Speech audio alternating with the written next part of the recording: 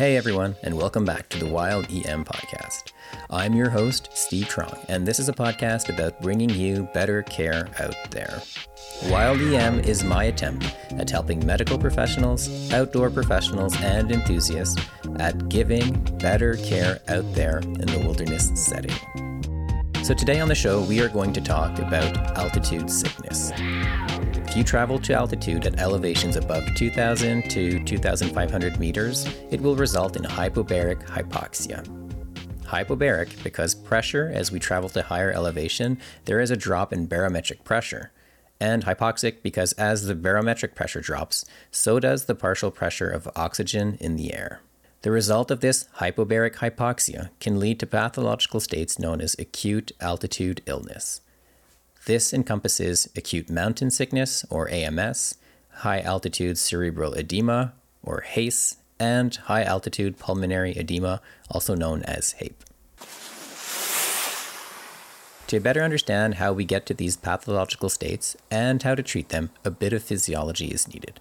But don't worry, we won't dive deep into the dark corners of altitude physiology here because, well, A, I think there is more relevant stuff to discuss for clinical care, and B, well, frankly, I'm just not smart enough to understand all of this stuff.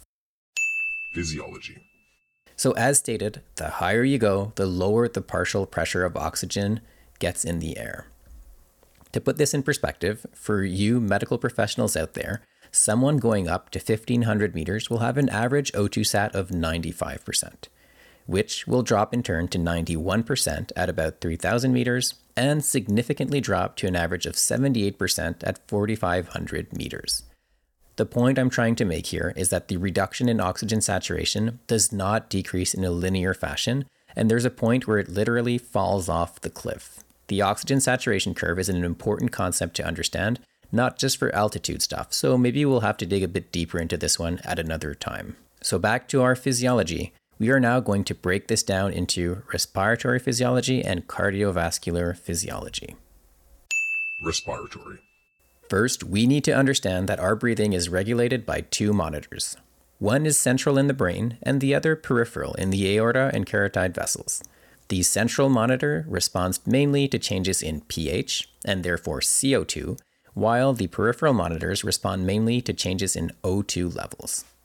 So as you go up in altitude, hypoxia is detected by our peripheral monitors, and this brings an increase in ventilation called the hypoxic ventilatory response, or HVR. Of note, as you increase your ventilation, your CO2 levels will go down. This will have an effect to decrease your ventilation, but the net initial effect of hypoxia will be an increase in your ventilation. I think that point's worth repeating. As you increase your ventilation, your CO2 levels will go down, and this will have an effect to decrease your ventilation, but the net effect of hypoxia will still be an increase in your ventilation. Now, all of this happens in just the first few minutes after hypoxia is detected. After this initial phase comes the hypoxic ventilatory decline, where your ventilation slows down and returns to the near normal. This slowing down in ventilation will increase your CO2 levels, which will trigger the hypercapnic ventilatory response. This means the increase in CO2 detected by your central monitors will again trigger ventilation to increase. This will take days to operate and is the mechanism behind respiratory acclimatization.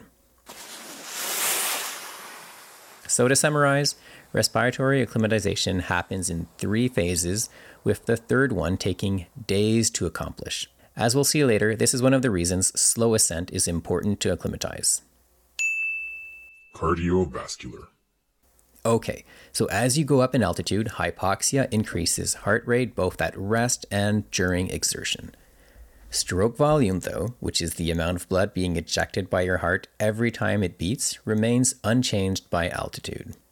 Finally, cardiac output, which is the product of heart rate and stroke volume, will also increase, and the increase will be proportional to the increase in heart rate, just like we described. Now, what's interesting is after a few weeks, your cardiac output actually comes back down, and this is despite your heart rate remains unchanged. That means the only change is in stroke volume, which declines. So why does your heart pump less blood with each contraction after weeks at altitude? Well, we're not 100% certain here, but it seems that your heart's ability to contract remains intact, and so this could be explained by a reduction in cardiac filling secondary to a reduction in plasma volume. Think about Starling's law here. One last comment on these mechanisms is that they are dependent on our genetics. This is the reason why physical fitness is not predictive of who does well at altitude, but rather how one's genetics influence the above physiological responses to hypoxia at altitude.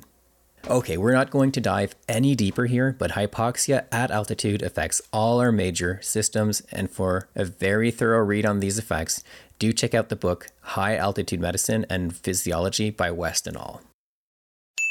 Pathology. So now that we've briefly covered what happens to your heart and lungs when you go up to altitude, let's see how people get sick. Badness happening because of altitude is all encompassed in what we call altitude sickness. This comprises of acute mountain sickness, or AMS, high altitude cerebral edema, or HACE, and high altitude pulmonary edema, or HAPE. AMS and HACE are two disease processes that are on the same continuum, so we'll deal with them first. And later, we'll deal with HAPE, which is a different story and in a category of its own. AMS, acute mountain sickness. So when should you suspect altitude sickness? Well, first of all, you need to be at altitude, right? But what's less clear is the specific threshold for when they start happening. A good rule of the thumb is over 2,500 meters, but again, this is not a black or white cutoff. Signs and symptoms. Symptoms related to AMS are headache, anorexia, nausea, fatigue, lightheadedness, and dizziness. Per Auerbach's textbook, the headache is usually bilateral, worse at night and during the morning, and also worsened by Valsalva or bending over. Specifically, in AMS, there should be no neurological symptoms aside from the headache and the dizziness, and no abnormal neurological findings on your examination, and no abnormal mentation. Also of note, there are no respiratory symptoms. Though coughing can be expected with altitude, any respiratory symptom which is thought to be out of proportion with the altitude at which you are at should prompt you to think about HAPE. There are also no other abnormal findings on exam in a patient with AMS. Now, some studies have shown people to have swelling in their legs or decreased O2 levels from what we would expect at a given altitude, but these findings are not consistent throughout. The timing of these symptoms are anywhere from 6 to 24 hours after the ascent to a given elevation, and they tend to peak on day 3 and resolve by day 4 or 5 for someone remaining at that same given altitude. Diagnosis. There are no specific exam findings, nor any lab tests for that matter. It is a clinical diagnosis. Now, scores do exist, such as the Lake Louise score for diagnosis of AMS. Specifically, the Lake Louise score requires a headache to be present to make the diagnosis of AMS. Now, needless to say, these scores are more appropriate for research than in the clinical setting, and if you've done a good H&P and AMS is your likely diagnosis, I think you'd be looking for trouble if you are not making the diagnosis based only on your patient not fulfilling these specific criteria of a certain scoring system. Prevention. So here, the mantra is 1 ounce of prevention is worth a pound of cure. Because what I do know is you do not want to be treating AMS on the mountain, but rather preventing it from happening altogether. And with that, acclimatization is the single best way to prevent AMS. The WMS guidelines on altitude sickness recommend that above 3,000 meters, sleeping elevation should not increase by more than 500 meters per day and should include a rest day about every 3 to 4 days, meaning no altitude is gained on that day. Of note, there is little evidence to back up this recommendation, but it is put forward by many experts in the field. There are a few interesting papers looking at pre-acclimatization, meaning if you spend some time at altitude before going up, there is a reduction in AMS and the severity of your symptoms. Though interesting, we won't spend much time on that evidence because the feasibility of this is limited for most people. Moving on to hydration and nutrition, there is no data showing that alcohol, caffeine, and adequate hydration play a role in preventing or getting AMS. Now, from a practical standpoint though, as you have often heard me say in the podcast, absence of proof is not proof of absence of any benefit. Furthermore, AMS or not, your general health and well-being will impact you if you can go to altitude, and therefore eating well and avoiding bad substances is always good advice. Now, on an individual basis, depending on the person as well as the trip, pharmacological prophylaxis may be indicated. So now, let's go over the evidence behind some commonly used drugs for AMS. A Cochrane review published in 2017 titled Interventions for Preventing High Altitude Illness Part 1, Commonly Used Classes of Drugs, found that pooled data from 2,300 participants showed acetazolamide at a dose of 125 milligrams PO BID or twice daily had a number needed to treat of 8 to prevent AMS, with a confidence interval from the NNT spanning from 7 to 10.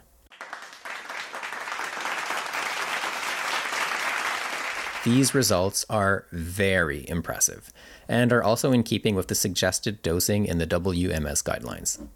Previously, acetazolamide was dosed at 250 milligrams PO BID, but a paper by Basniat et al. In 2006 confirmed that the 125 milligram PO BID dosing was just as good. Now, if you recall, on episode 7, we covered the RADICAL trial, looking at a dose of 62.5 milligrams PO BID, but concluded that it wasn't quite ready for prime time. Much less can be said of dexamethasone for AMS prevention. In the same study, pooled data of the meta-analysis included only 176 patients. The NNT, or number needed to treat to prevent AMS, was 4, which is great, but the confidence intervals ranged from 4 to infinity because of the very small number of patients included. Furthermore, prolonged steroid use can lead to adrenal suppression. Now, the exact duration of therapy at which time a taper is required will depend on the individual and the dose. In my ED practice, I'll start thinking about this in anyone taking at least 20 milligrams of prednisone daily for 14 days. In Auerbach's textbook, they say to consider this diagnosis after 7 days of steroid use. Presumably, this is when using Dex 4 milligrams PO every 6 hours, so much more than the 20 milligrams of daily pred. But regardless, I think it's good to remember that the risk of adrenal suppression may exist as early as 7 days of therapy. The WMS guidelines give the recommendation that Dex can be used as an alternative to acetazolamide for AMS prevention, but it is important to understand that the quantity and quality of the data supporting this is far inferior to the data we just reviewed on acetazolamide, and the risk of adrenal suppression does exist. For all these reasons, I would try to avoid Dex for prevention of AMS and reserve its use for treatment, which we will get to later. More recently, a few papers have looked at ibuprofen for AMS prevention. Looking at one of these papers, an RCT of 86 patients treated with ibuprofen 600 milligrams PO TID or 3 times daily showed a number needed to treat of 4 to prevent AMS with confidence intervals spanning from 2 to 33. Though these results are still impressive, it's important to note that AMS was diagnosed in this study using the Lake-Louise criteria, which require that a headache be present for the diagnosis of AMS. Therefore, we can wonder if ibuprofen was preventing the altitude disease as a whole, or was it only masking the symptoms of a headache? Also of note, NSAIDs have many bad side effects, such as GI upset and kidney issues. So in all, as for Dex, the data supporting ibuprofen use is much less convincing than for acetazolamide. The 2019 WMS guidelines concur, stating that ibuprofen may be considered in patients who have allergies or intolerance to the above alternative options. A second Cochrane review titled Interventions for Preventing High Altitude Illness, Part 2, Less Commonly Used Drugs, also published in 2017, looked at the use of sumatriptan, magnesium, spironolactone, but the limited evidence led the authors to conclude that they, and I quote, lack the large and methodological sound studies required to establish or refute the efficacy and safety of most of the pharmacological agents evaluated in this review. Therefore, their use is not ready for prime time. Treatment. Okay, so all that prevention we covered just didn't cut it. Now what? Descent, and did I mention descent? If you've got a bad case of AMS, you need to take altitude out of the equation. The WMS guidelines state that in most cases, symptoms typically resolve after descending from 300 to 1,000 meters, though this will vary. This will be effective for all AMS cases, and it is the indicated treatment for severe AMS. If the symptoms of AMS are more mild, depending on the circumstances, it may be reasonable to monitor these patients closely at the current altitude, treat their symptoms, and reassess the next day. If descent is not feasible or to help relieve severe symptoms, oxygen can be used. If this is the case, titrate for a saturation above 90%. And last, before moving on to medications, a portable hyperbaric chamber can be used with the goal of getting the patient good enough to descend or when descent is not feasible. But again, and I repeat, it should not be used as a substitute for descent. Okay, on to drugs. Acetazolamide has also been studied for AMS treatment. The level of evidence here is much less robust than what we have just reviewed for prevention, though. A Cochrane review entitled Interventions for Treating Acute High-Altitude Illness pooled data from 2 studies with a total number of 25 patients only. And this showed, quote-unquote, uncertain effects of acetazolamide in reduction of AMS symptoms. So moving on to DEX. This same review found one study looking at 35 patients in which half of these patients treated with DEX had full symptom relief at 16 hours compared to none in the placebo group. Pretty impressive despite the small amount of patients in the study. So though both these drugs have limited data on their use, it seems that contrary to prevention, DEX is the better option for treatment of AMS. When used for the treatment of AMS, the dose is 8 milligrams, either IV, IM, or PO, followed by 4 milligrams every 6 hours. We'll get deeper into this in part 2, but personally I think that if you are going to use DEX to treat a severe form of AMS, or obviously for HACE, you should also be planning to go down. Using DEX for prophylaxis of AMS, or treatment of a mild form while not planning to go down, or even riskier while continuing to gain altitude, could lead to the very dangerous situation where DEX may be masking some of your early neurological symptoms, which when they manifest at a higher elevation, and despite being on DEX, will leave you in a really bad place. Summary. So for AMS, let's summarize what we've gone over so far. The diagnosis is clinical. You need to suspect AMS in someone having headache, nausea, anorexia, fatigue, or dizziness at altitude, which most of the time should be over 2,500 meters. Remember, though, that any other neurological symptom or concerning respiratory symptom should prompt you to think about HACE and HAPE. And how do we treat AMS? By preventing it. And this is best accomplished with gradual ascent, meaning when you are over 3,000 meters, no more than 500 meters of elevation gain per day, with the rest day every 3 to 4 days. On a case-by-case approach, you may need pharmacological prophylaxis. If this is the case, the best studied drug is acetazolamide at a dose of 125 milligrams PO BID. Dexamethasone and ibuprofen also have some data to support their use for prophylaxis or prevention, but it is much less robust than the data for acetazolamide, and therefore they would not be my recommended first choices for prevention. Finally, treatment. If symptoms are mild and descent will remain possible, observation and symptom relief may be considered. But for any severe cases or failure to improve after an observation period, descent is the way to go. Oxygen may be applied to help with symptom relief during or when descent is not feasible, and in the same line of thought, hyperbaric chambers may be used in order to get a patient better to descend, but none of these therapies are a substitute for descent when feasible. And on to drugs. Contrary to prevention, dexamethasone should be your go-to for the treatment of AMS. The data for acetazolamide for treatment of AMS is much less convincing, but if used for treatment, the appropriate dose is 250 milligrams PO BID, contrary to the 125 milligram dose for prevention. All right, so we've ran a bit longer today than the usual episode, and we're going to wrap up part 1 of altitude sickness right now. On part 2 in the next episode, we will cover HACE and HAPE.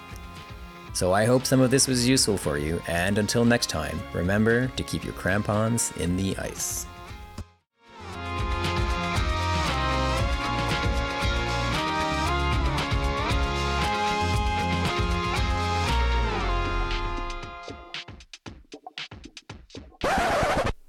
Disclaimer. The information contained in this learning material is for general educational purposes only and is not intended to provide specific professional medical recommendations. The opinions expressed in this podcast are those of the authors, and they do not reflect the opinions of any organizations nor members with whom the authors are associated. In no way does listening, reading, emailing, or interacting on social media with our content establish a doctor-patient relationship.